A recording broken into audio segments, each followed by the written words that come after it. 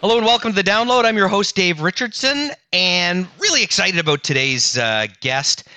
This is a topic that is on a lot of people's minds, but we're adding in some extra stuff too. So I think you're really going to like it. Uh, I'm joined by Michael Kitt, who is the head of private markets and real estate equity investments at RBC Global Asset Management. And Michael, we were talking before about how time just seems to pass so quickly now, as we're maybe more experienced gentlemen than we were before, and didn't realize we haven't had you on in over 2 years. How's everything going? Yeah, very good, Dave. Nice to see you again. It is a case of just time flying by here, and we should have connected between um, over the last couple of years, but it's not like we haven't been busy with. It seems like the world is also moving quickly, not just time passing by. So here Oh, we are, geez. facing a whole new set of challenges, and COVID's behind us, but we've got a whole bunch of stuff in front of us now to incorporate into our thinking. But I'd say overall, things are very, very good here, and we're very fortunate. Absolutely. I mean, we're always fortunate. There's no doubt about that. Just being where we are and where we live. But we were in the midst of the pandemic the last time we talked. I think it was around late 2020, maybe early 2021. I don't have the exact date here. And I would encourage people to go back and listen to that episode, which is still up on any of the places you get your podcasts. In particular, the first podcast we did with Michael, it was one of our early guests back in 2019, talking about his background, which is extensive, and why I wanted to get him on the topic of commercial real estate. We were musing back then about what might happen as people come back to the office or didn't, and what happened with shopping malls, etc., commercial real estate in general. And now that we're back a little bit, wanted to check back in with him. But Michael, before we go into that, uh, new title as well, and the new part is the private markets part. What can you tell me a bit about that? Yeah, Dave. Uh, we had talked about this before. I was fortunate to work in the pension fund business for, gosh, the bulk of my career, so well over 25 years. And in that world, they committed an extensive percentage of their investment portfolio, let's call it half of their investment portfolio, to what they refer to as private market asset classes. So things like real estate, which we had talked about, things like infrastructure and private credit, such as mortgages or direct lending to businesses. And within this private asset class world, um, the pension funds identified a number of advantages which caused them to push into it heavily in the last over the last couple of decades, and it's really helped them stabilize their portfolio. They've been able to take advantage of some wonderful investment opportunities, and really have had the benefit of being a large institution and get access to things that generally the population didn't have access to. So fast forward to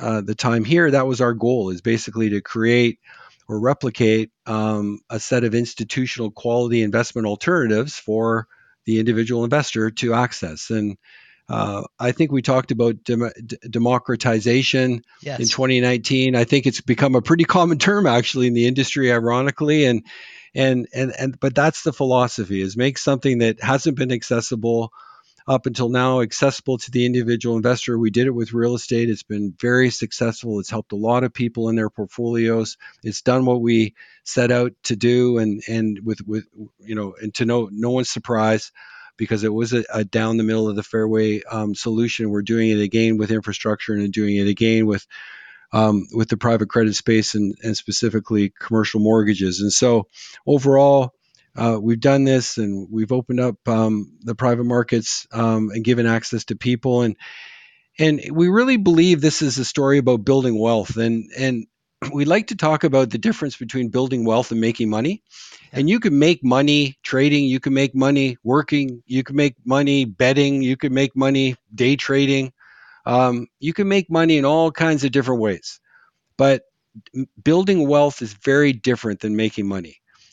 Making money, you're applying your own time. You've got your job, or you're selling things on Kijiji, or whatever you're doing to make some money.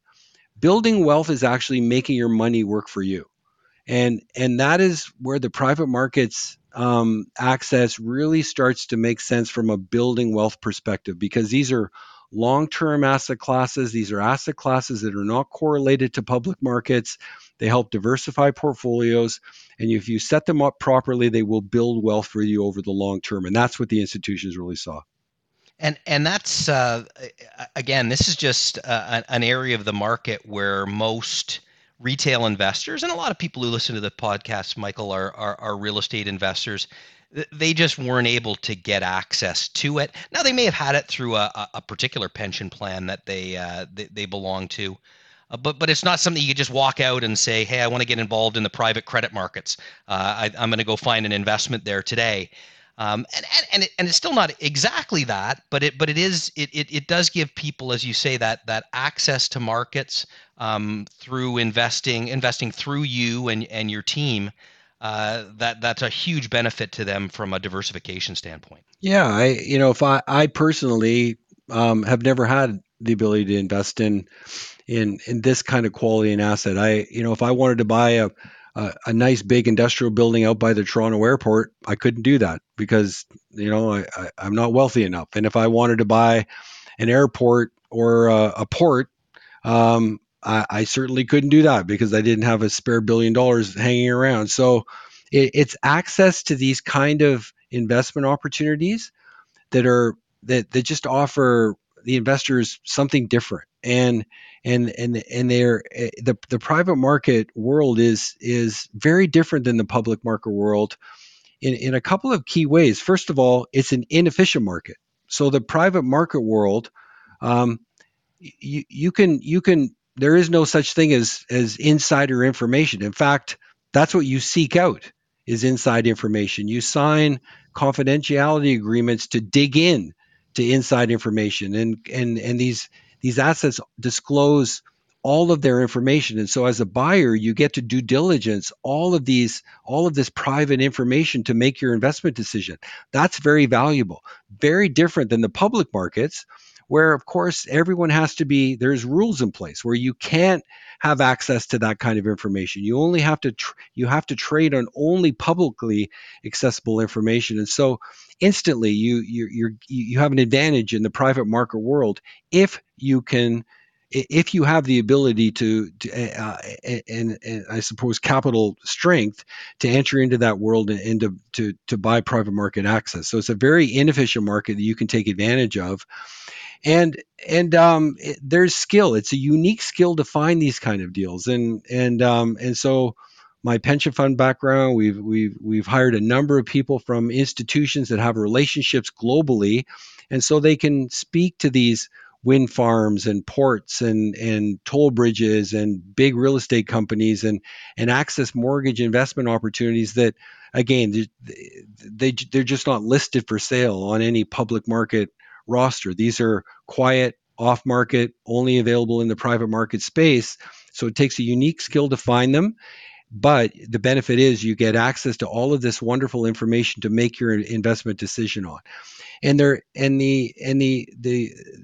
illiquid. And so again, that's a unique aspect of the private market space. But um, because you get access to this kind of quality of information, you can make a good long-term decision. You're not buying this a toll road, for example, to just flip it in 3 or 4 months, because the transaction costs are so high, the opportunity costs are high.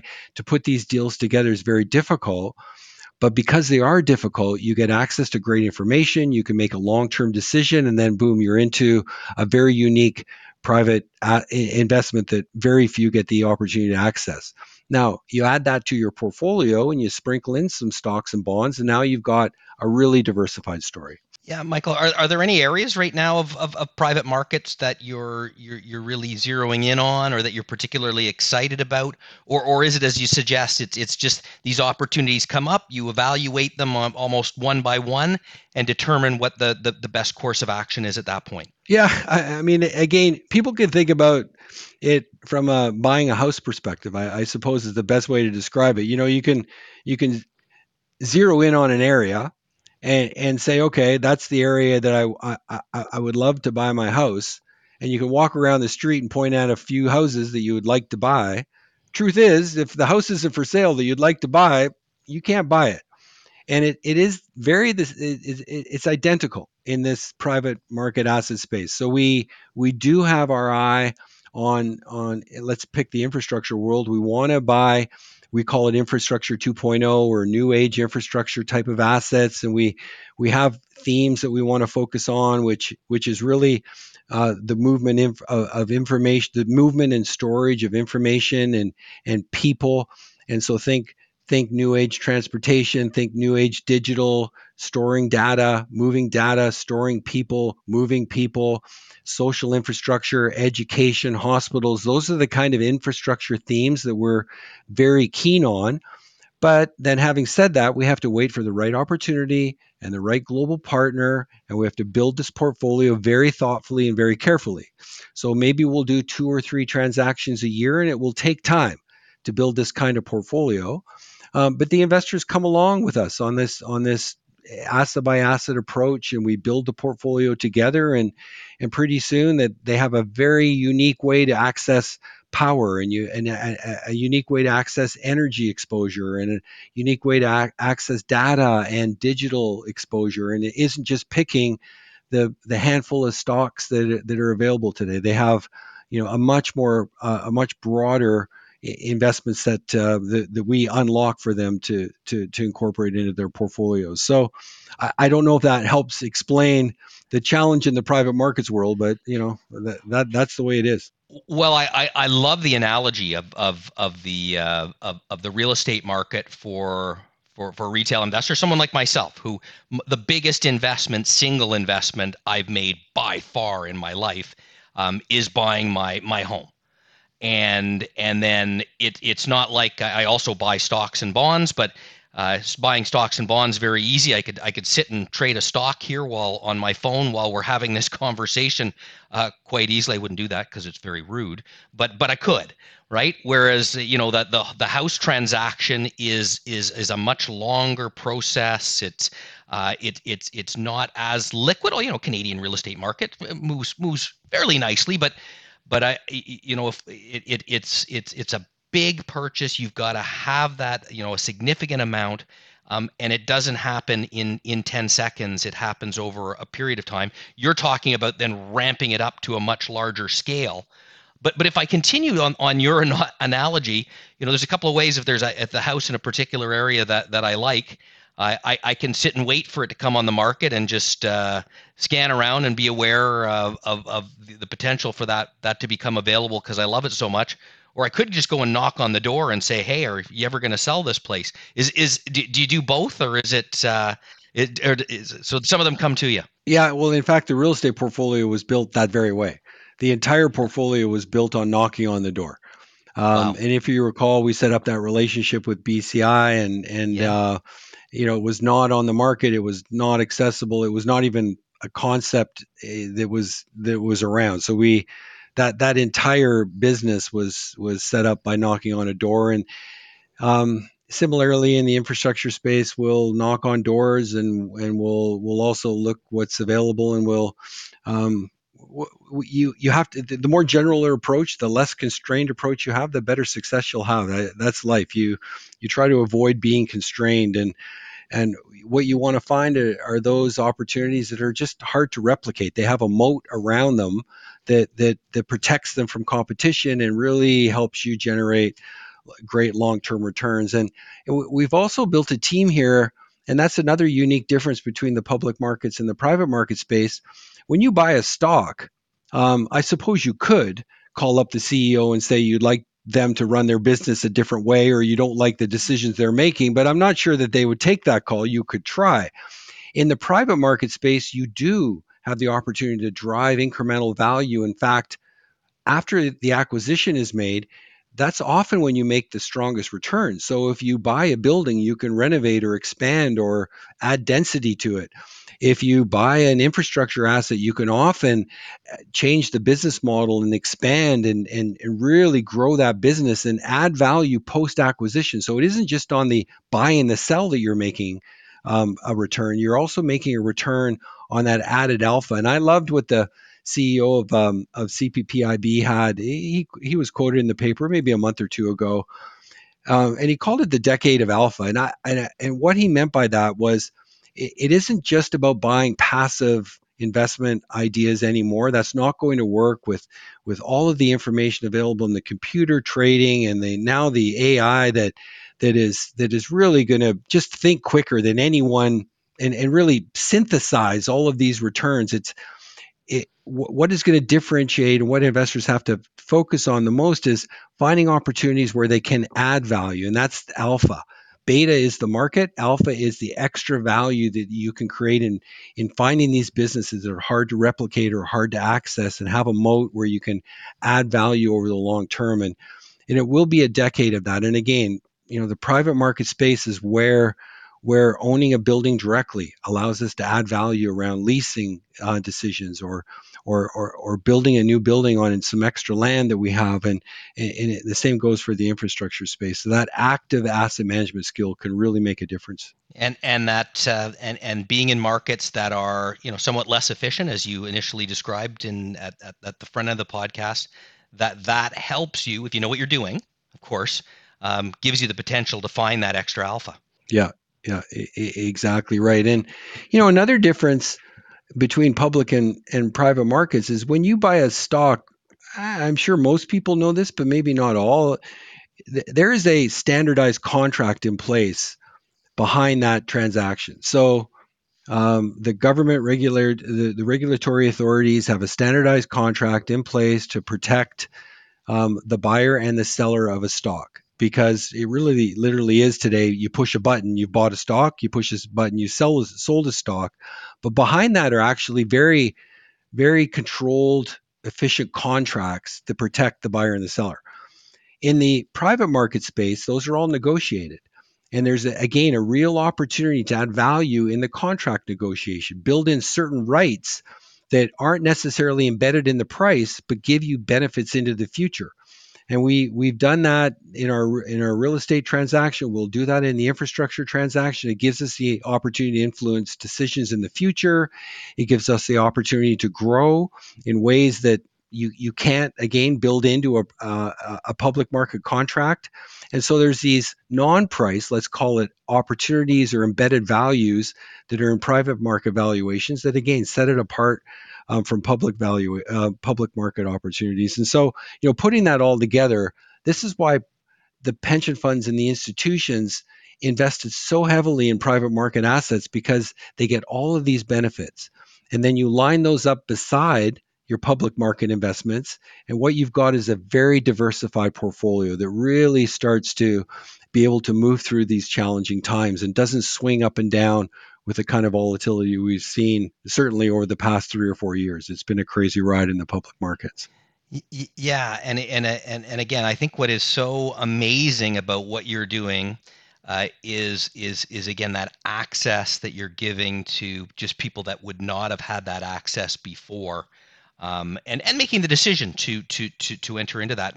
Michael, just before we close up, a lot of news around commercial real estate, and I know this is certainly an area, along with private markets, that's an area of expertise for you.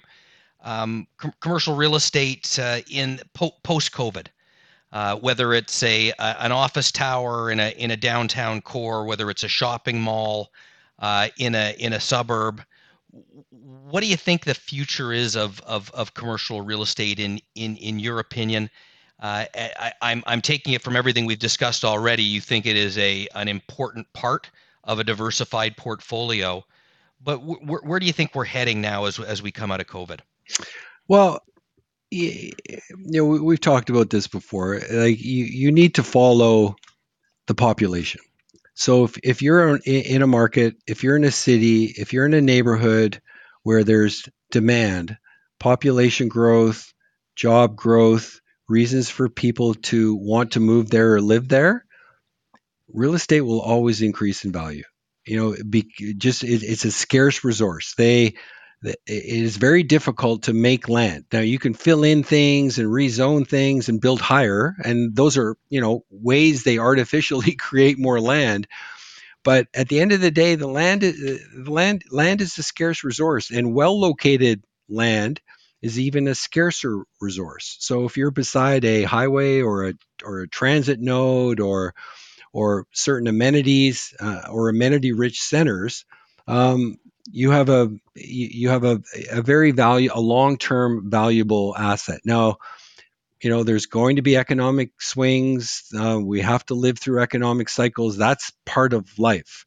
Um, but fundamentally, if you see population and job growth in the markets that you're investing in, you're going to be okay for over the long term.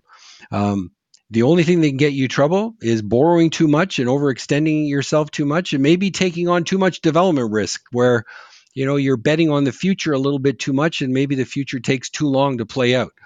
But if you stay conservative and you stay within your means and you buy in these central population and job growth markets, you will be fine. And you look today at the commercial real estate market overall, and we tend to focus on the residential rental market, the industrial market, the retail market, and the office market. Um, a lot's been written about the strength of the residential rental market, so we'll just leave that aside. And the thesis is that that market is strong today, and it will be strong into the future. And Canada is a wonderful country in terms of its open borders and immigration policies and job growth and commodities. We have the benefit of being in a wonderful country that's going to drive population growth, which will ultimately benefit the residential sector. So I have a strong conviction in that sector. Industrial, same thing.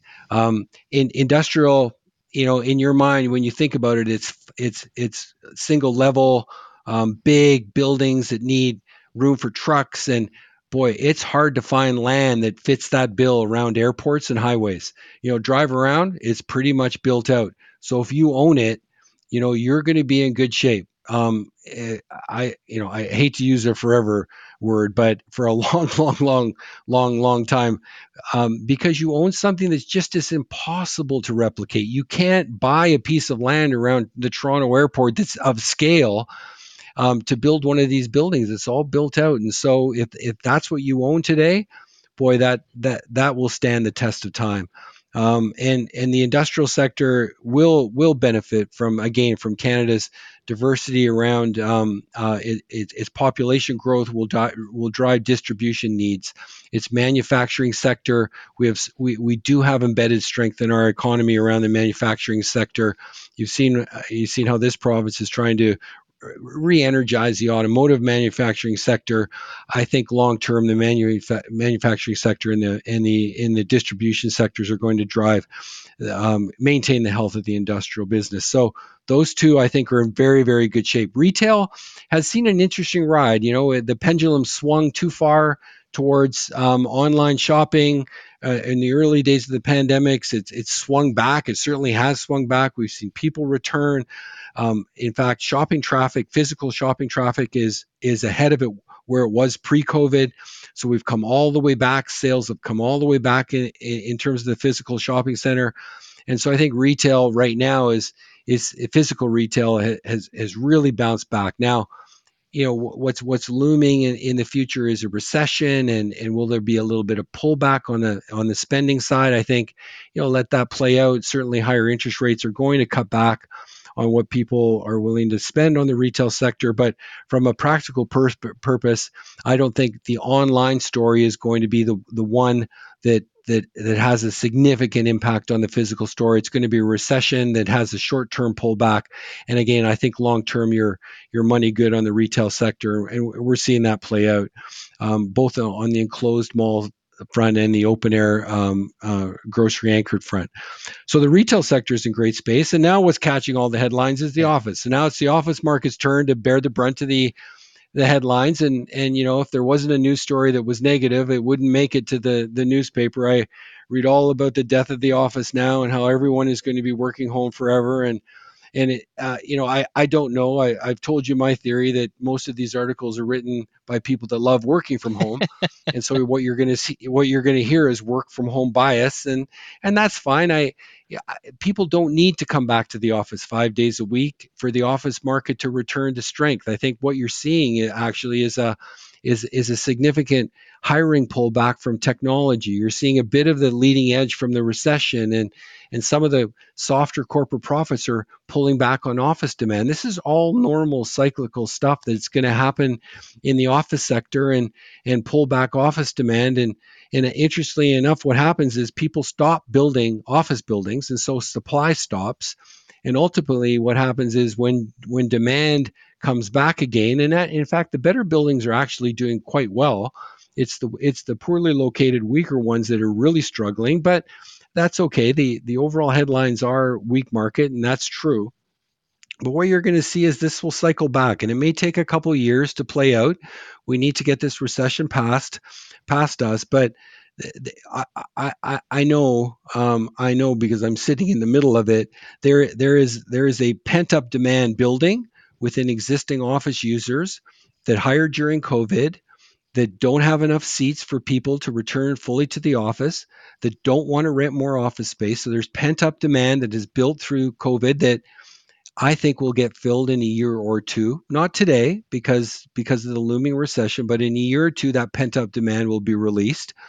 And then the new jobs that will be created. Again, those people aren't going to, if you believe every new job in the future is going to be remote, okay, well then you're not a believer in the office building. I get that. But I don't think that's realistic that every new job is going to be fully remote. In fact, every survey that I've read, about 10% of new jobs will be fully remote.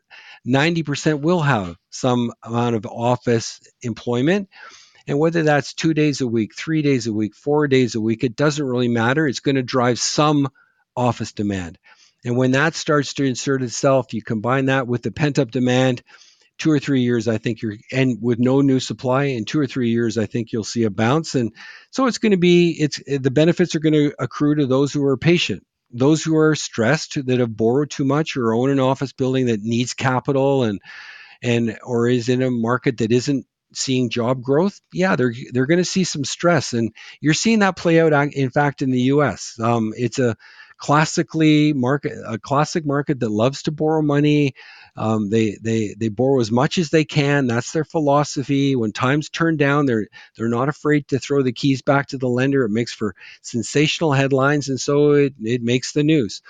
Canada's a very different place. We don't tend to borrow as much. Our loan to value is very low, and compared to the U.S. on the commercial side, we don't tend to allow lenders to take back loans. We tend to sign recourse obligations, which means that we stand behind these mortgages with our own covenant, which is greater than just the building itself. And so it tends to be a market where we repay our debts, whereas in the U.S. it is quite normal for businesses to hand back the keys and walk away from buildings that aren't able to service their loans. So bottom line is, I think the headlines are going to continue to be written. I think we've got another year or two of struggles in the office sector.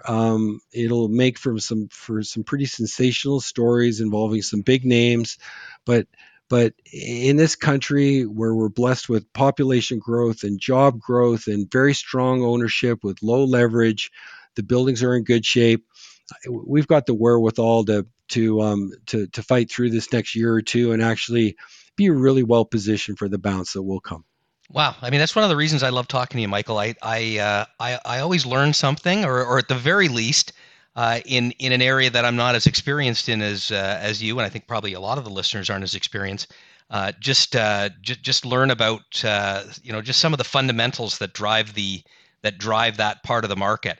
And it's something that when I'm out talking to realtors, I'm doing a lot of work with realtors these days, and I talk about that, that ongoing demand in a country like Canada, where we now have a target of about 500,000 people, and maybe we even have more than that coming, on an annual basis.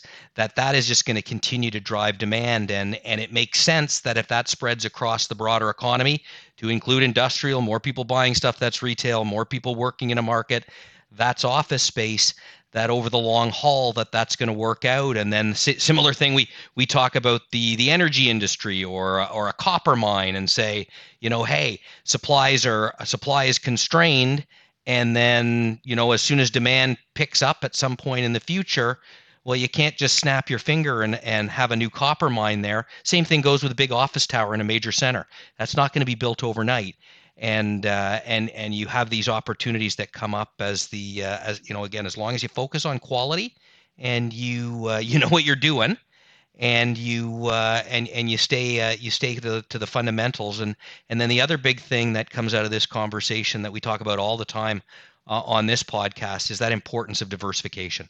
So, again, I think most people here own stocks and bonds. They may have their own home, but these are areas that are a gap in a lot of people's portfolios. And again, just the idea, and again, we're always moving forward. The idea that we can get that now through someone like you is pretty exciting. So, Michael, as always, just brilliant, and we'll have to do this more often. But I really appreciate you taking the time. As I say, it's always interesting, and my favorite guests are guests that I learned something from. So that I hope everyone listening learned something from as well. It was a fascinating discussion. Yeah, well, thank you, Dave. It's always a pleasure, fun to be on with you. Thank you. This recording has been provided by RBC Global Asset Management, Inc. for informational purposes only and is not intended to be investment or financial advice. You should consult your own legal, accounting, tax, investment, or financial planning advisors before engaging in any transactions.